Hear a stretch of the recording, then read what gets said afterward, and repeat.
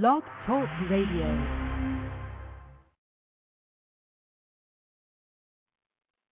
This is Cale Brown. Now, I didn't play a doctor on TV, but I will prescribe Brandon's Buzz for absolutely anybody who wants to know what's really going on. Hey guys, this is Brett Claywell from One Life to Live, and you're listening to Brandon's Buzz. This is Taylor Dane, and you are listening to the one and only Brandon Buzz. Hi, this is Lynn Herring on Brandon's Buzz. It's the great entertainment talk show on now. Brandon, I love you. Thanks for having me. This is Linda Dano. I'm on Brandon's Buzz, and I have to tell you, what a fun hour I just had. This is a great kid with a wonderful heart and soul. You listen every day. I know I will. Hey, this is Nia Peoples, and you are checking out Brandon's Buzz right now. Hi, everyone. This is Eric Martin from the band Mr. Big. I'm live and kicking on Brandon's Buzz. Hi, this is Dave Romero, and you're going to love buzzing with Brandon's Buzz.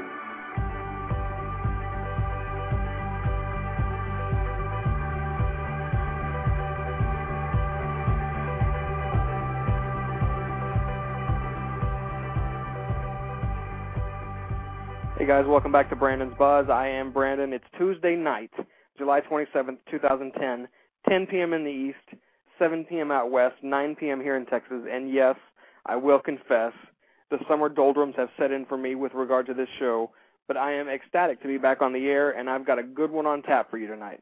A bit later on, I'm thrilled to present a conversation I conducted a few weeks ago with a local singer-songwriter named Jonathan Clay. He's just released his second album. It's brand new.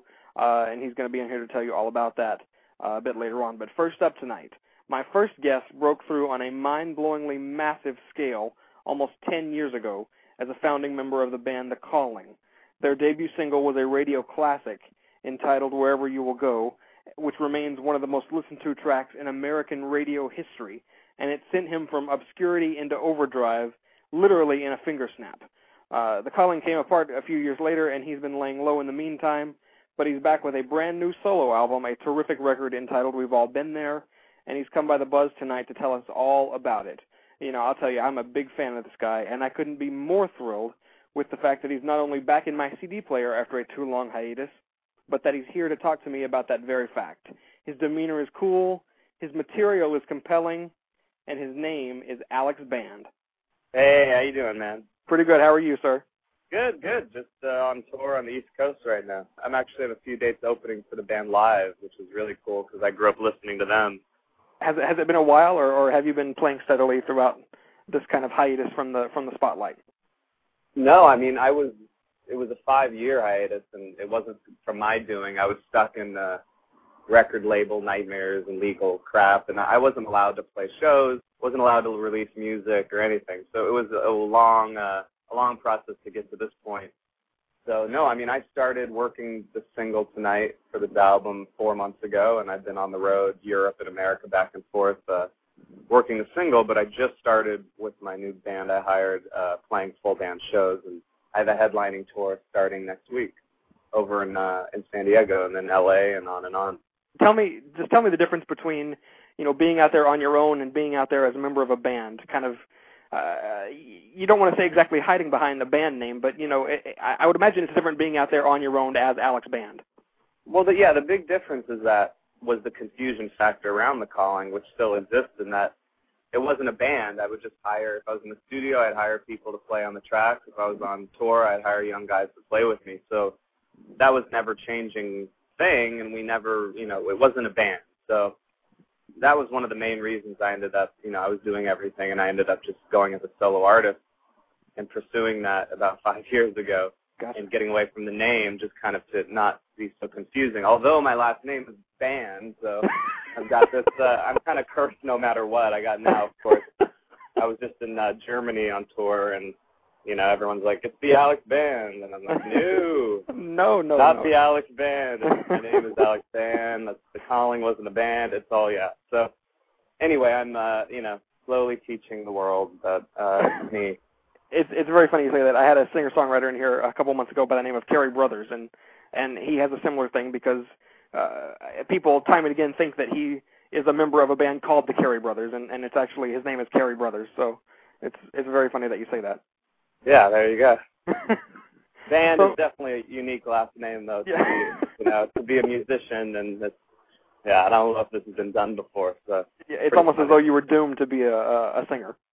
Yeah, well, I always knew I wanted to be since day one. So let's talk about that. Let's set the table here. Give me the 60-second bio on Alex Band. Where were you born? Where were you raised? Where did you go to school? Let's get that out of the way. I was raised in Hollywood. I was born in Los Angeles and went to a school called Oakwood. But I got my first record deal when I was 15, and I was pulled out of school. I was with RCA, who, I ended up putting the first calling record out with. So really, since the age of 15, I've been in the business, and a little movie called Coyote Ugly that I was in, performing Wherever You Will Go before we even made the album. That was kind of my first break. So there was about 4 years between getting signed and then finally making and releasing that first calling record, just because the label signed me really early on and wanted me to develop. And so there was a bunch of years there where I was working to, just to grow up, develop a bit, and obviously, write the material on that first calling record. And I come from a bizarre Hollywood family. My dad's the king of the B movies, Full Moon Entertainment. He's made all like 300, B movies, Puppet Master, Reanimator, Ghoulies. Oh, wow, you're kidding me. I had no idea. Yeah, Puppet Master, Reanimator, Ghoulies, Troll, Dolls.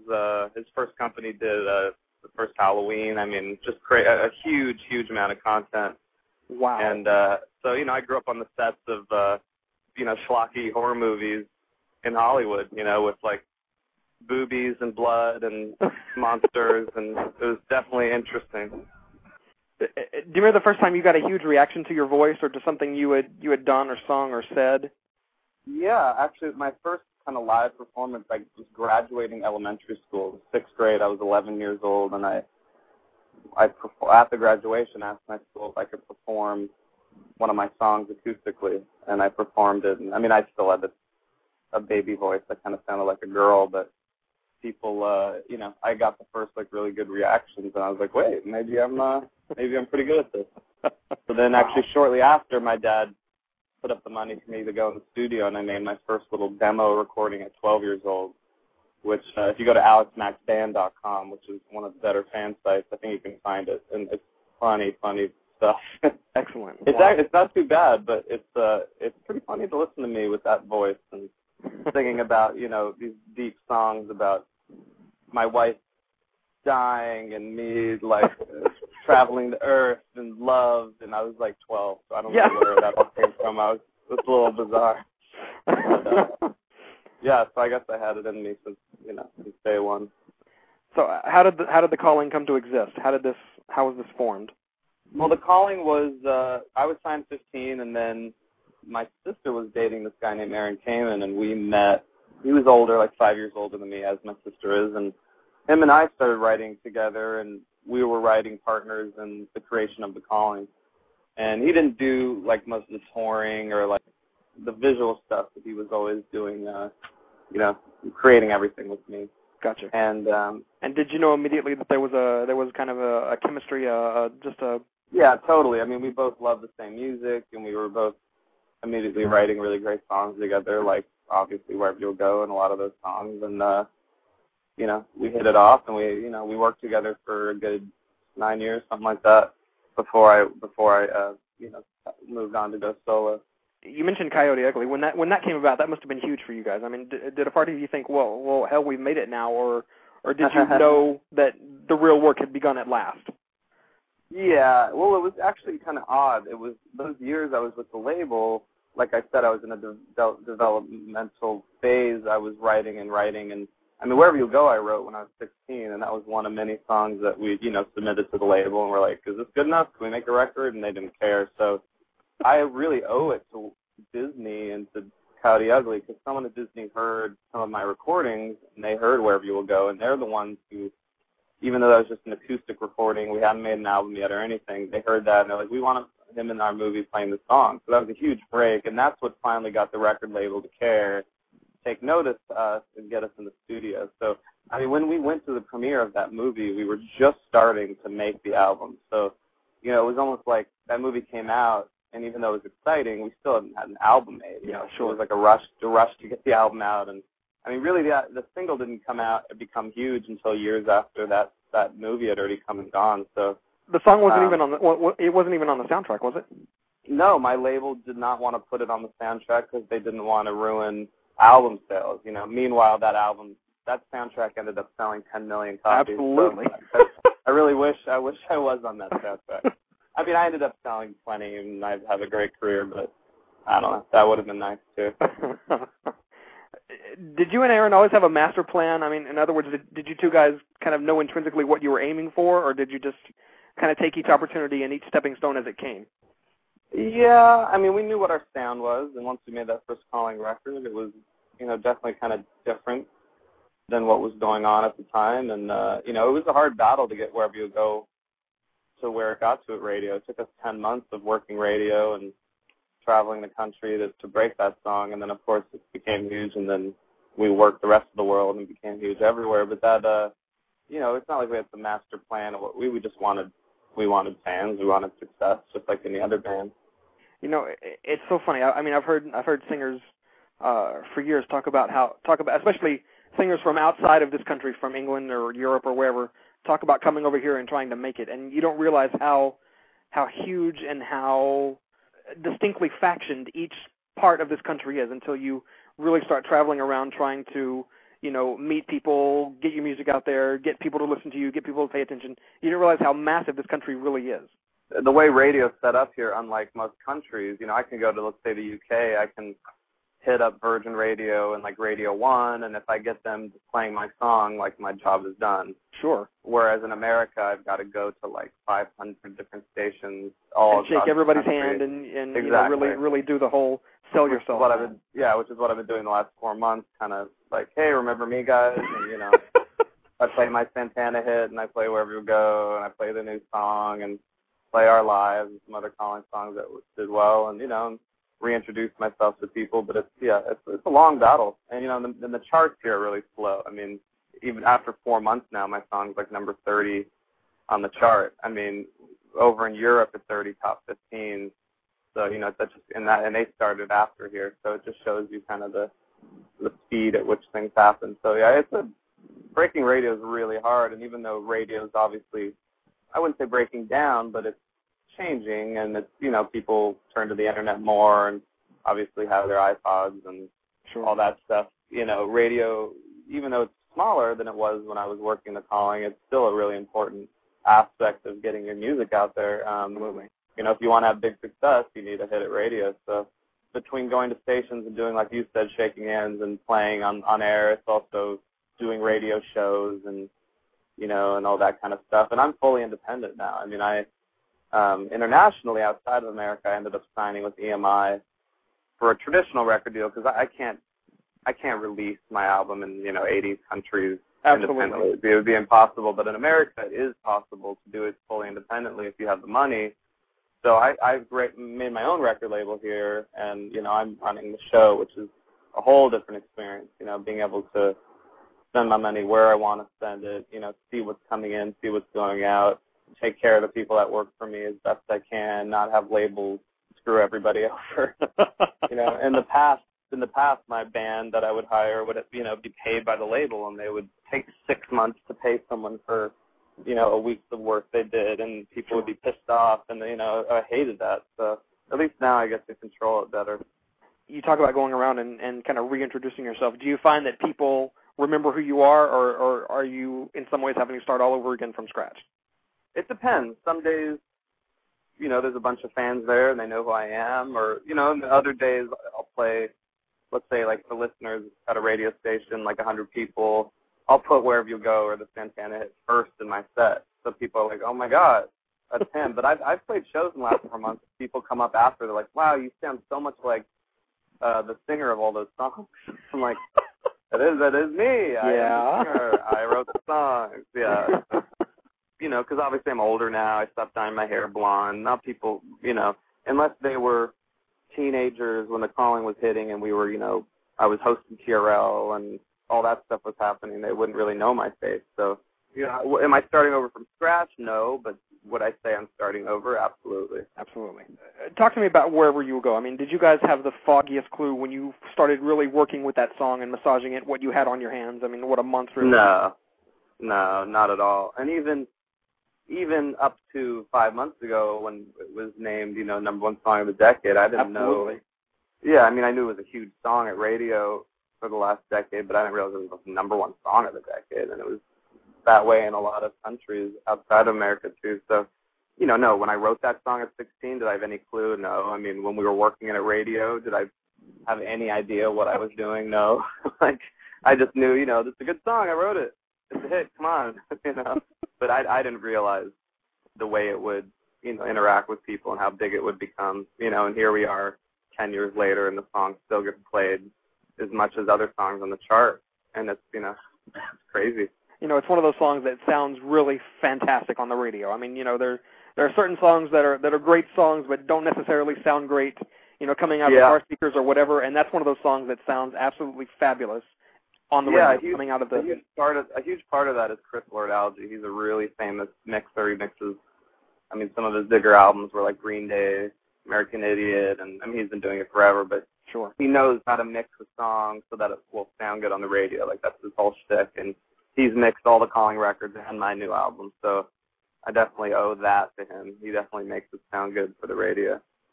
In the wake of 9/11, when this country was, very desperately unsure of itself and so much tragedy and sorrow and all of that, that song really gave so much inspiration and hope to people of all walks of life, and I don't think I'm overselling it to say that. I know that the song may not have necessarily been written to accomplish that goal, but I can only imagine that it fills you with pride to look back and realize that that's exactly how it played out. Yeah, obviously that was insanely unfortunate, and that whole thing happened right when we started working that song at radio, and our album had just come out, and I was stuck in I played New York 6 days after September 11th, and that was probably the weirdest experience ever. And right before that, I was on tour with Lifehouse, and we were stuck in like Milwaukee for. We couldn't. There were, obviously planes, everything was stopped, and we were stuck in.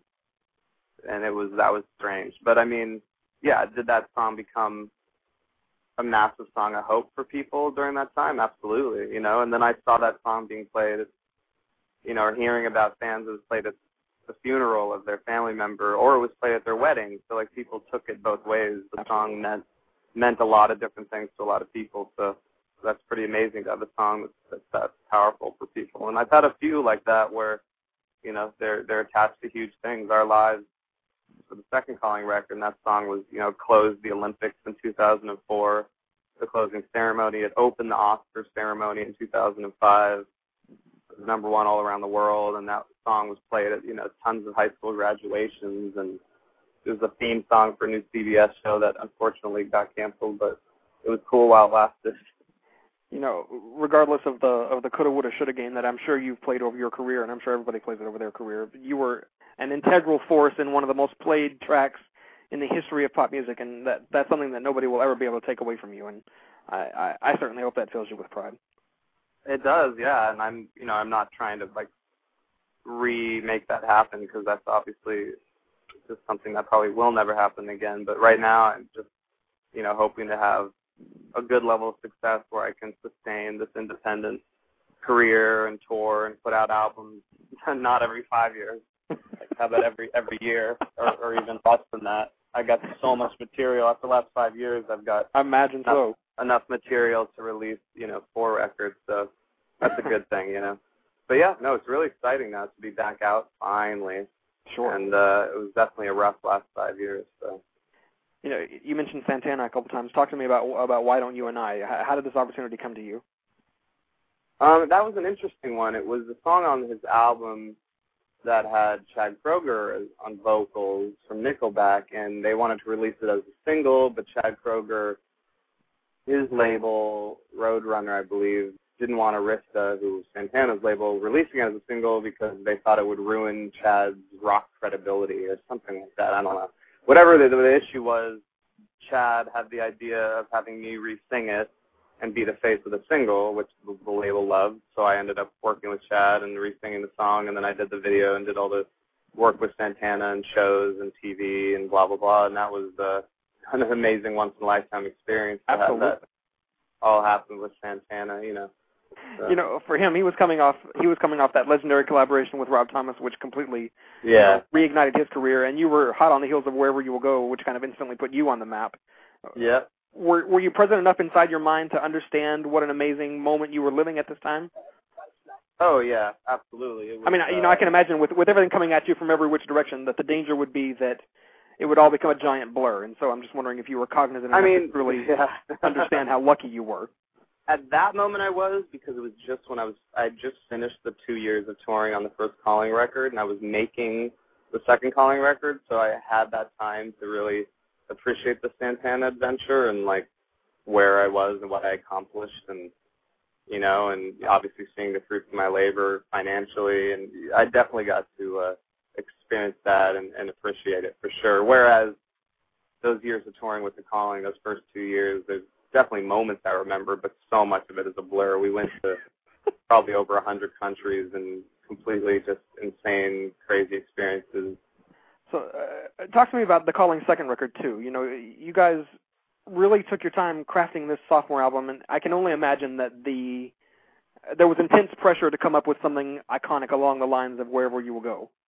There was, and we had to get away from that because, you know, again, you don't recreate something that's so magical. You can't sit there and say, I think a lot of bands do that. Like, we need to rewrite that song, and they either end up rewriting a song that sounds like it but worse, you know. And I didn't know, so we just kind of wrote songs, and Our Lives was one of the first ones and felt really strong, and that's what we went with. That second record didn't have the sales success of the first one, but it had the sync success. You know, songs were placed all over, and, you know, we still sold over 1 million copies, and I was happy with that. Still had #1 songs around the world and toured, and nothing to complain about there. You know, I'm going to guess that you have a million regrets regarding the way things kind of played themselves out with the Calling. Now that you've got the benefit of some hindsight, how do you look back on that time of your life? I was young, you know, and I didn't, you know, I should have been watching my ass a little bit better. I definitely got taken advantage of by friends, by family, even by label, by everybody, you know. So I definitely have plenty of regrets, you know, and also the way that we were promoted, and we were so heavily pushed into the younger audience with TRL and all that stuff, you know, that people didn't really take us seriously. Some people thought we were almost a boy band because I looked so young. The way the label, we were publicized, I didn't really like, and I would take that back, and I think that had a huge issue with certain things, especially with the longevity of the project in America. You know, I only regret so much. So I got so much to be thankful for. Absolutely. You know, does part of you look back and think, I'd never be where I am now and know what I know now without having had those experiences? Yeah, exactly. I would never be doing what I'm doing now the way I'm doing it without have gone through everything, and I do believe things happen for a reason. So as hard as the last 5 years have been, and to get to this point, I'm happy I'm doing it the way I'm doing it here, versus with the last label I was at, they would have taken this album, thrown it out to the world, given me 2 weeks at radio, song just hit, and within a second they were going to just drop it all, and then it would be an album that you just forget about. I'm really happy I'm not in that position. Are you still in touch with Aaron? Off and on. You know, he's definitely a reclusive type person, and I'm not sure what he does these days, but, you know, we talk every year or have lunch or something. Excellent. But he doesn't really travel or get out much. So talk to me about life after the Calling. I mean, you know, as we said, you kind of laid low for a spell, and you're back with this new solo record. We've all been there. Was it hard to find the courage to take another shot at this music thing, or were you itching to get started again? No, I was itching to get, and I never stopped. I mean, in 2005, I left Clive Davis and RCA to sign with Universal for my solo deal, and that took 1.5 years of legal battling to get that to happen. Then the label loved the material I'd written, which is what you're hearing now on this album, but they wanted to try having me write with urban artists like Timbaland or Akon. I had to fight them on that, and then I Wow. fought my way to finally making this album the way I wanted to make it, but that was already 3 years had gone by. Then I finally made it, finished it. Then the label I was signed with, Geffen, which is under Universal Interscope, fell apart, and they were sitting on the record, and they said I didn't have the right first single, and I was just sick of it all, so I said goodbye. And it took a year to get out of that deal, to buy the album back from them, which was really expensive, and then took another year to build my record label, and it's not like I was a new artist who hadn't experienced it. I just come from selling 8 million records and having hit songs and touring the world. Every day that went by was just probably 10 more fans that forgot who I was. As these years rolled on, it was just so frustrating. I was like, let me put out music. What are we doing? As that was happening, too, I was watching the music business crumble, which obviously is turning into total garbage, mostly because of illegal downloads. So I'm like, also racing the clock. Like, let me get this album out before the music business doesn't exist at all, So, I mean, that was part of it. Talk to me about that. Are you flabbergasted by the enormous changes that your industry has had to face head on over the past, number of years? Yeah. I mean, it's really sad. Now being an independent artist, and investing easily over $500,000 of my own money into this project, to see people just stealing my album that I worked harder than you could ever imagine to get out is just disgusting. I must say that I cannot tolerate people stealing music, and it's just such a normal thing now. Any young kid's iPod, if you grab it and look at it, it's like 50,000 artists and 50,000 songs. There's no albums, it's just all these little songs from people, and they're all stolen, and it's just nasty. I really, really don't like it. And it's slowly becoming the norm that kids feel music should just be free, and ultimately that's what's going to have to happen. And what they don't realize is a lot of these bands, especially the up-and-coming bands, because of stealing the music of the bigger artists, let's say, they're breaking down the business, breaking down the labels, breaking everything down to the point where new artists aren't getting signed as much, aren't given as long of enough chance, are failing before they could have had success. I've seen it happen. The artists that fans loved and that are stealing their music aren't going to have music anymore for them to steal. So So it sounds like a nasty catch-22. Yeah, for sure. And I just keep saying to people, look, I'm not on a major label. Even if I was on a major label, there's no reason to steal the music. So everyone's struggling. Even the major labels are falling apart. So the fact that I'm completely independently funded, don't steal my music. I'm relying on you to buy it so that I can make another album. That's it. It's that simple. If you don't buy it, then I don't make money and I don't make another album. And that's the end of me. So hopefully people buy it.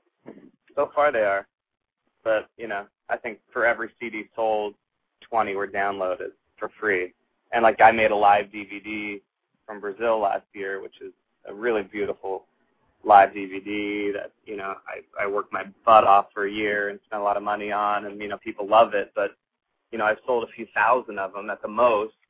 And if you go to the download website, you see the counts. One download website, 280,000. One other one's I think I've had over 1 million illegal downloads of the DVD, and I've sold 1,500 of them. And is there no legal way to I don't know, get some kind of injunction or kind of block these sites from? Oh yeah, every day I have people working for me going to the sites and taking my stuff down. But every day then it pops up right back up. And there's this one, the most evil site of them all is called Piracy, and it's in some weird alternate dimension. I don't know, some other country somewhere where no one can get to them, and they know it, and they're just evil. So when you send them, we send them, my lawyer sent them the letter, they sent all the sites that gets it taken down. They post the letter on their site by your music, going, ha, ha, ha. There's no way that you can go after it. But, I've already had my music taken down from at least 100 illegal sites, for sure. I hate asking questions like this, and I'd wager you hate answering them, but sum up the record for me in a sentence or two. What do we hear when we pop this in the machine? The new album is lush, it's cinematic, big, there's lots of strings, there's, I wrote a lot of the music, produced it with my guitar player, James D'Amico, and we definitely worked more, with electronic elements on certain songs. But it has that big anthemic, catchy, melodic stuff that you heard from the first and second Calling records. So, if you love Wherever You'll Go, you're going to find a lot of songs with that emotion and that heartfelt soul in it on this album. And, I really believe I made an album that you don't have to skip tracks. I think you're going to enjoy, which is great. I mean, that's what every artist wants and every buyer wants. Absolutely. An album that, that's hard to find. It's maybe twice a year now I get an album that I'm like, like John Mayer's last record, and I'm like, I like every song. Some more than others, but like I can listen to the whole thing through and chill out, and it's great. So you're doing this largely on your own. Talk to me about the pros and cons of being out there and being your own man versus working within the label system. My ass is on the line more, obviously.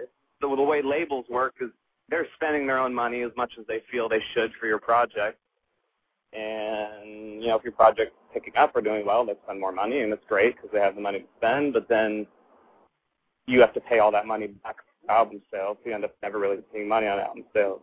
The good thing is you have that person or that company putting the money into it at first, money that most of us don't have. So now I'm like fully self-funded, so if things don't work, then I'm screwed pretty much.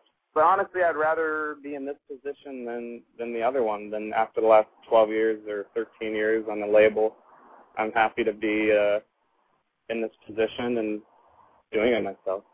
A little more nerve-wracking, maybe. Sure. I can only imagine, but I would imagine that the victories are also that much more thrilling.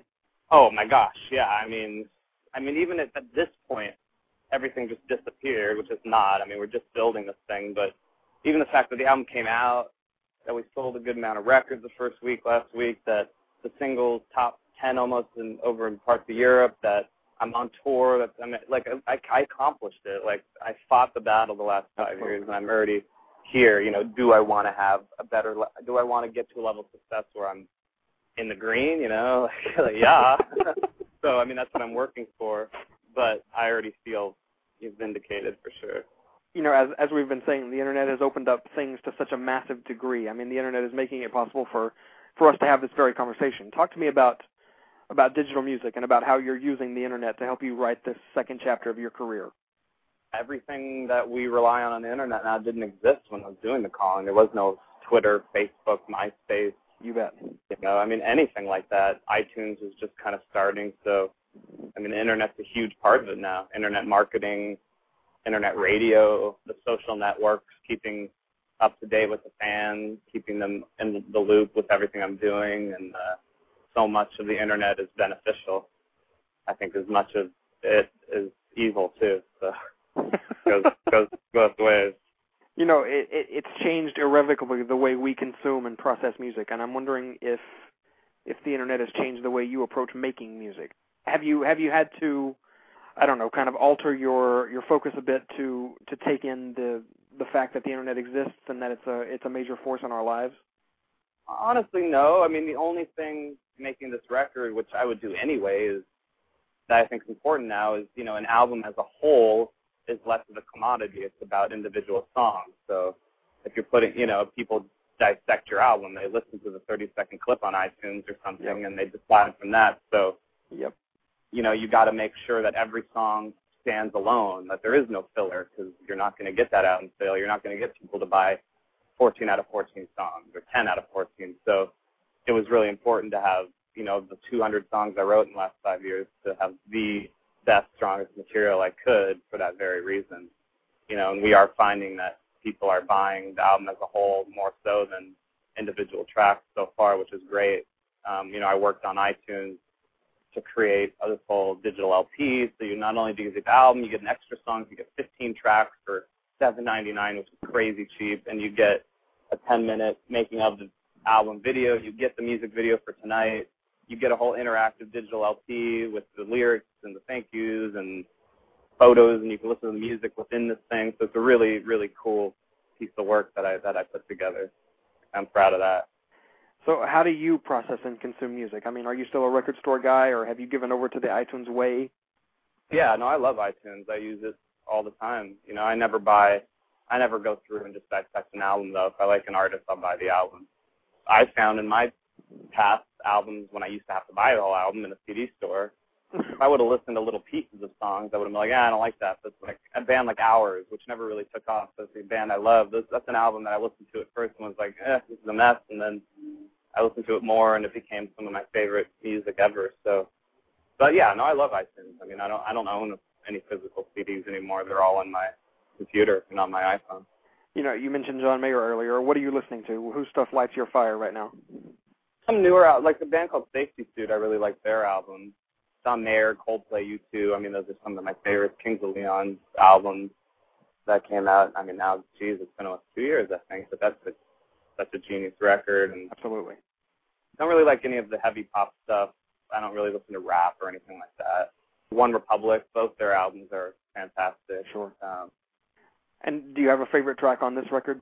Probably my favorite track is going to be the second single. It's a song called Will Not Back Down, and it was actually the last song added to the record, like 3 months ago, like right at the end. It was a song I added, and I love that song. We're just starting to play it live, and it sounds killer, and that song's really strong. I think it's going to be a big hit. That's probably my favorite right now. Probably mostly because it's new. You know, the other ones I've had now for 5 years, so, you know, I'm just people hearing it for the first time. I've been playing them and living with them for years.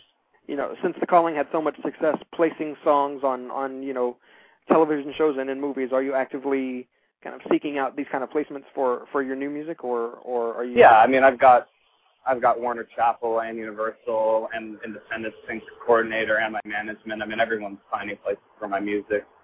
I was recently, you know, we had music on Melrose Place and Vampire Diaries, and over in Europe, the Sin's new single Tonight is in all the ads for the World Cup, which has been really big. So I've gone over to Germany and done some performances for the World Cup, which has been really exciting. And we're constantly trying to find things.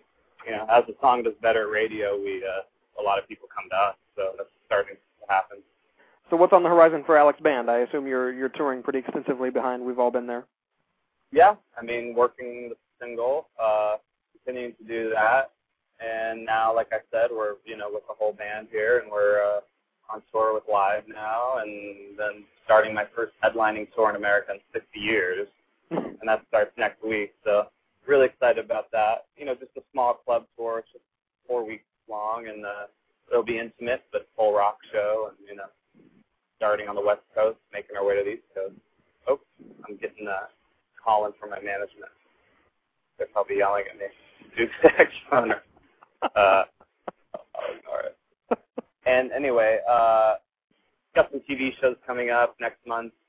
We already shot it, but I have a performance of Wherever You Go and Tonight on a really big TV show pretty soon, and that's going to be really cool. You know, I'm sure we'll start doing the late night shows soon. Sure. Well, I'll tell you what, I really appreciate you stopping in here and chatting with me for a bit. Like I said, I'm a big fan of yours, and I'm a big fan of the record, and I am so thrilled to have you back, and I wish you the best of luck with this. I really do. Dude, I appreciate it. Absolutely. Hey, before I let you go, could I get you to do a promo for my show? Yeah, sure. As long as it includes the words Alex Band and Brandon's Buzz, anything else you say is totally up to you. What's going on? This is Alex Band, singer and songwriter of The Calling, and you're listening to Brandon's Buzz. Fantastic. Thank you so much. Yeah, dude, thank you. I'm sure I'll talk to you again. Absolutely. The amazing Alex Band on Brandon's Buzz. Coming right back with singer-songwriter Jonathan Clay. Hang tight, everybody.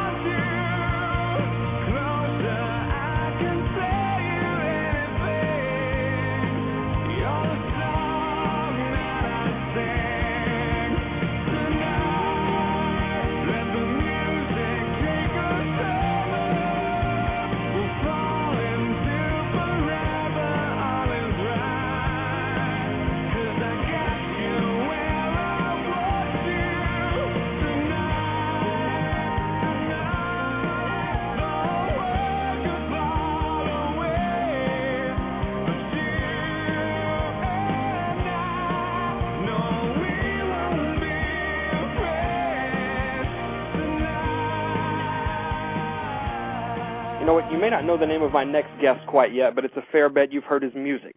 He's a favorite among the MTV reality set, where shows such as The Hills and The Real World have repeatedly played his songs. He's a Texas boy made good, and he's just released his second album, Everything She Wants. I am a big fan of this guy, and I can't wait to introduce you to my amazing fellow Austinite, Jonathan Clay. Thank you for having me, Brandon. Absolutely. Thanks for coming. You know, it's so funny that you're here today because several months ago, my best friend Sherry is a huge music fan like myself, and believe it or not, your music came up in her iTunes Genius recommendations. And she read up on you a little bit and found out that you were from Austin, and she said, you know, you need to get this guy on your show. And so it was hilarious when Jeff reached out to me last week, and I was going, yeah, I know this guy. That's cool. You know, it's a small world. I feel like I hear stuff like that a lot. It's a cool thing, you know. Stuff like that can happen now. Absolutely. You know, this whole crazy digital world. I mean, it's kind of leveled the playing field for everybody. It's really quite amazing to see how everything is shaking out. Yeah, if you're willing to work it, you really can get your stuff out there. Damn sure. right. So give me the 60-second bio on Jonathan Clay. Where were you born? Where were you raised? Where'd you go to school? 60 seconds. The elevator pitch. I was born and raised in Texas. Went to school at Texas State in San Marcos. Went there for a couple years, and then decided to pursue music full time. Lived in New York for a little while. I was with a major label up there, and back in Texas now, and loving it. Living in Austin definitely feels like home.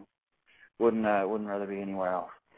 You know, if I have my info right, you were born in Magnolia, Texas, and funny enough, I was just there last week. There's a big Renaissance festival not just down the road from there, and funny enough, my family has several food booths there, and so I had to go to a meeting there last week, and yeah, I've spent a lot of time there. I bet. Well, not a lot of time, but I've been there a few times. It's like 15 minutes from my house. Uh-huh. Yeah, that puts Magnolia on the map. It's pretty much their only claim to fame besides like the Burger King. Yeah, pretty much. And when I moved there, that wasn't even there. It's grown though. I think the population sign it's like this infamous sign in Magnolia, and it just says 1,111, and it's said that for about the past 10 years. So who knows how many people are there now, but it's a small town for sure. Well, you know, the funny thing is Houston is growing towards you guys so rapidly that there's almost not a difference anymore between Magnolia and Tomball and Conroe and all the little suburbs. I mean, it's basically all just one big city now. Yeah, and just sort of merging with like the Woodlands. Yep. Conroe. Yeah, it's all sort of homogenizing. So it sounds to me from reading a bit about you that music was always kind of it for you, even when you didn't necessarily want it to be. Yeah, I always sort of had desire to sing and to do it, but I think you kind of reach a point where it goes from this thing in your head to something that you really want to get out and do. And I didn't play my first show until I was 18 years old. I was in college, and I was nervous and shaky and scared to death, but I got out there and I did it, and I was hooked. I don't know, once I kind of made that conscious decision, it's something that has really sort of driven and shaped the rest of my life in a really cool way. And what led up to that, to making that decision? Can you talk about?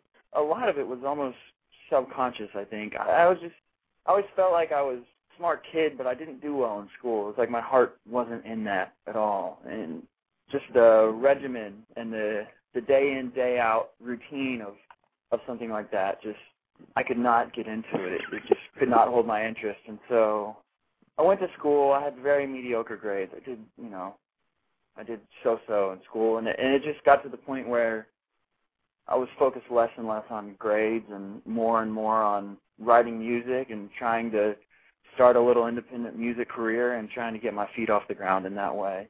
So it was a process.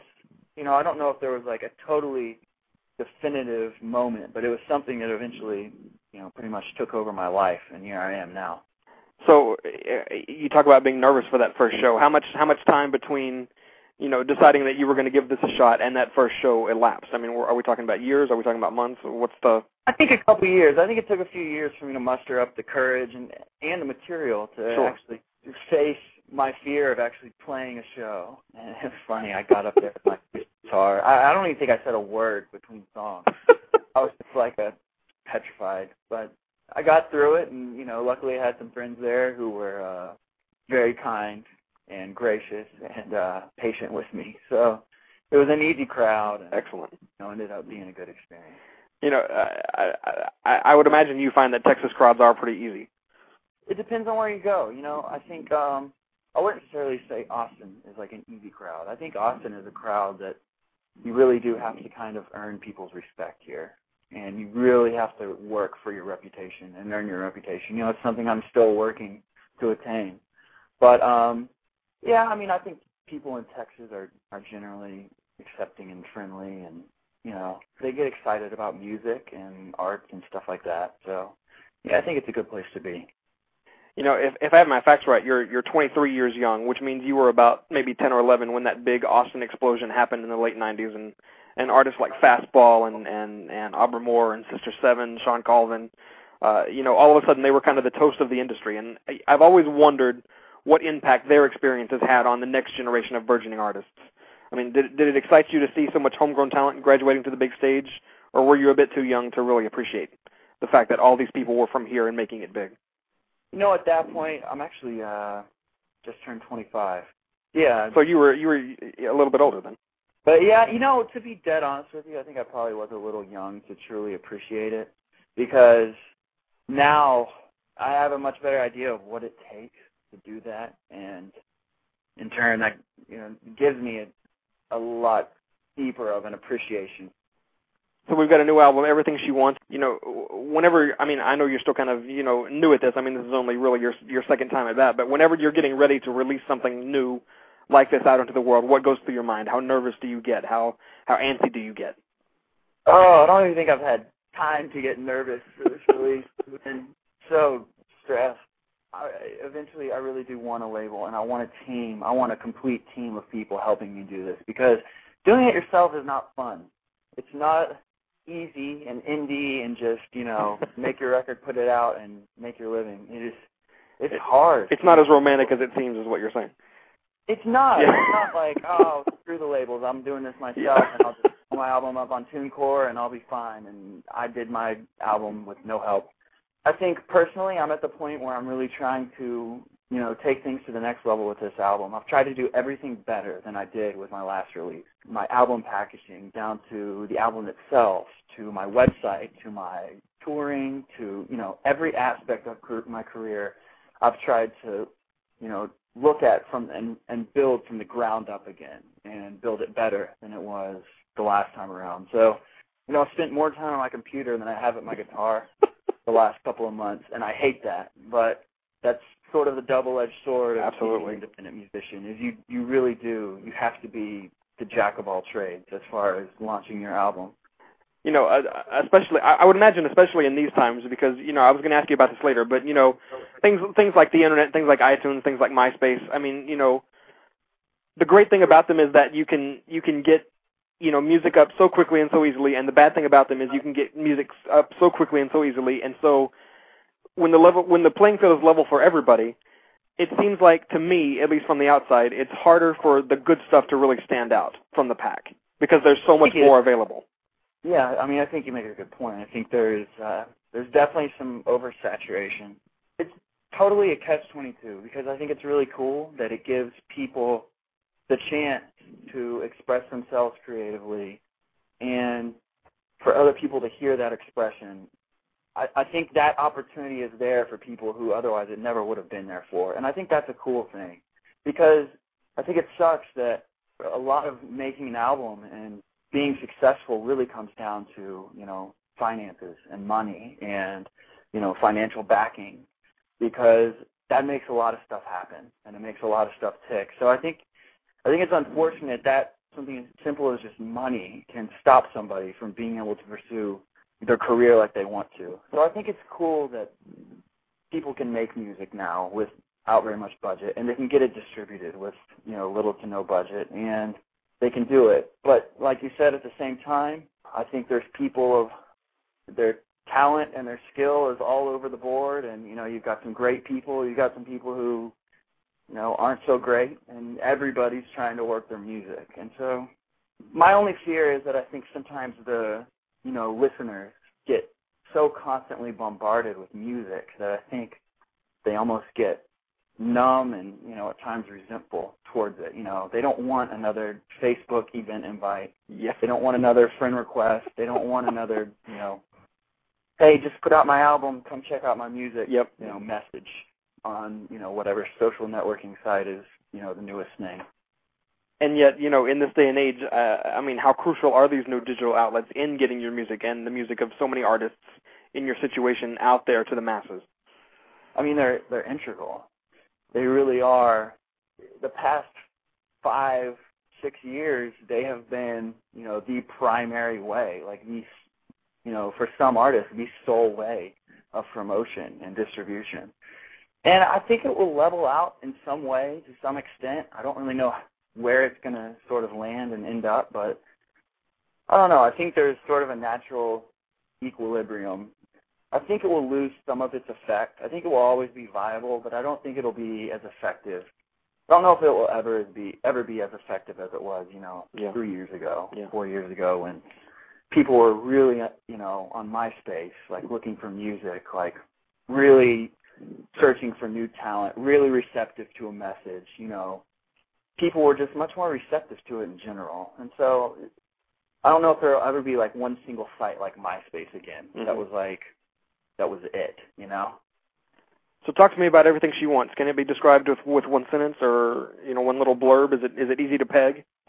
No, it's not easy to peg at all. I feel like when I write, a lot of what I write and how I'm writing is determined by sort of where I am on my instrument, which is guitar. So something like, a song like Gypsy Woman is really bluesy and just kind of, real groove-driven. And then you take something like a song like Lucky to Be Loved by You. It's, when I wrote that, I was really into some Freddie Green, like, jazz chord comping and stuff. So it's kind of got some seventh chords and some, it's got a sort of a jazzy feel. And so, I don't know, it's all over the place. There's everything from sort of almost psychedelic to blues to singer-songwriter. It's a grab bag. Do you have a favorite track? I think it'd probably be Gypsy Woman, just because that song from the get-go, from the second I stumbled upon that riff, it always just feels good. It's really fun to play, and it's just one of those songs where it's so easy to mean it when you sing it. And, I'd probably have to say that's my favorite. Excellent.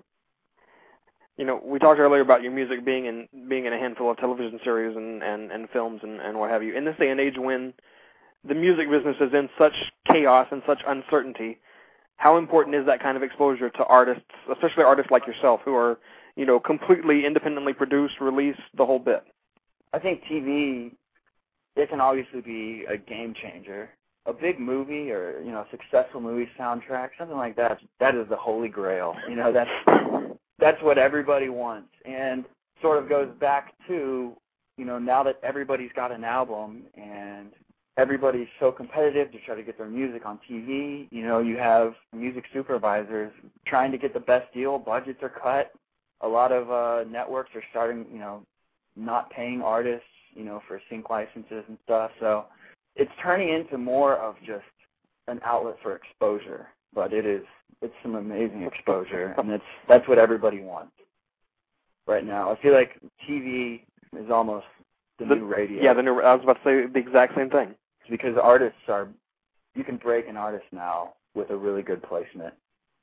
So whose music do you like out there right now? Whose stuff kind of reaches out and grabs you by the heart? I am really into the Raconteurs right now. They're probably my favorite band at the moment. Radiohead, Amos Lee, I don't know, some indie artists. I think Brendan James is fantastic. Sure. My musical taste is all over the board, and it changes frequently. But those are some of the guys that I keep going back to. You can tell just by listening to your music that your tastes are pretty eclectic. You can hear a little bit of Johnny Lang, but you can also hear, like you said, the echoes of James Taylor, Dan Fogelberg, those guys. It's a pretty interesting combination when you listen to your music and kind of try to suss out the influences. I feel like I innately sort of draw from that, and sometimes it's pretty apparent. There is a pretty diverse group of guys that I sort of draw from. But Yeah, that was almost a worry of mine. I was like, I don't want to make a Frankenstein record. I don't want to make a record of like 10 songs in 10 different genres. Absolutely. But so, like I said, I think there is some commonality, throughout the record. But but yeah, definitely some mixing of styles in there for sure. So what's on the horizon for Jonathan Clay? I assume you're going to be touring behind Everything She Wants. I am. I'm working on putting that tour together currently, actually. Probably doing a Northeast thing, working on a CD release, Hotel Cafe right now. So okay. Should be pretty busy. Planning on hitting the road and, getting out and promoting this record and playing this record as much as I can this year. I can kind of hear in your voice that you're just itching to get out there with your guitar, like you said, and I am. Ditch the computer for a while and just get back out there with the people and play some music. That's what I want to do. I mean, that's where my heart is at. I'm tired. Like, I think you nailed it on the head. I'm just tired of being in front of the damn computer. I don't want to look at Twitter or Facebook or digital distributors or any of that anymore. I just want to go play music. And it's balanced. It'll balance out again. Right now it's a little out of balance, but it'll come back around. Yeah, so it feels good. It feels good to get out and to play the record and to get feedback on the record and to see people want to bring that record home. That's why you do what you do. Absolutely. Well, I tell you what, I can't wait to hear it, and I wish you the best of luck with this. I so appreciate you taking some time to chat with me about this, that, and the other, and like I said, I wish you the best of luck with Everything She Wants and everything you want. Absolutely, man. Thank you so much for having me. I really enjoyed it. Before I let you go, could I get you to do a promo for my show? Absolutely. As long as it includes the words Jonathan Clay and Brandon's Buzz, anything else you say is totally up to you. Hey, this is Jonathan Clay, and you're listening to Brandon's Buzz. Fantastic. Thank you so much, Jonathan. Cool. Thanks for having me, man. The terrific Jonathan Clay on Brandon's Buzz, everybody. Thanks so much to him, and also many thanks to Alex Band for stopping in here this evening to chat. Brandon's Buzz in the can for July 27th, 2010. If you're listening to the show, you already know, but in case you don't, 3 places online to catch Brandon's Buzz, and they are as follows. blogtalkradio.com/Brandon's Buzz. That really is kind of mission control for the show. From there, you can listen to the show. You can download previous episodes of the show. You can leave comments. You can send emails. It really is home base for Brandon's Buzz. Again, it's blogtalkradio.com/Brandon's Buzz. You can also find me at brandonsbuzz.com, my blog. At the top of any page at brandonsbuzz.com is a blue button marked radio. You click that button, it takes you to a full and complete radio archive of every episode of this show. This is episode number 63. This and all previous 62 are available in the radio archive at brandonsbuzz.com. Again, just click the blue radio button at the top of any page there. You can also find me at iTunes, right next to Jonathan Clay, right next to Alex Band. Type Brandon's Buzz in the iTunes Music Store search box. Scroll down to the podcast section, click on my logo. From there, you can download individual old episodes of the show as podcasts for playback on the device of your choosing, or you can subscribe to the show and have new episodes automatically download to your library the minute they're uploaded to the music store. So I'm all over the place. I'm on iTunes, I'm on Twitter, I'm on Facebook, I'm Brandon's Buzz everywhere on all of those sites. Just Google the words Brandon's Buzz, and I assure you, something will pop up that points you in my direction. And as always, I appreciate you guys coming in my direction. I appreciate you guys finding me and listening to me, and I hope you continue finding and listening to Brandon's Buzz. Hi, everybody out there. This is Eileen Kristen, and I have just been on Brandon's Buzz. This is a great show and a very sophisticated mind, so spread the word, Brandon's Buzz. This is Claire Massey from Tammy Show, and you're listening to Brandon's Buzz. Great guy, great show. Check it out. Hey guys, this is Brett Claywell from One Life to Live, and you're listening to Brandon's Buzz. Hi, this is Lynn Herring on Brandon's Buzz. It's the great entertainment talk show on now. Brandon, I love you. Thanks for having me. So if you feel that you just can't take it, and your world isn't what it seems, don't forget that life can be what you make it. Better when you live on a street of dreams.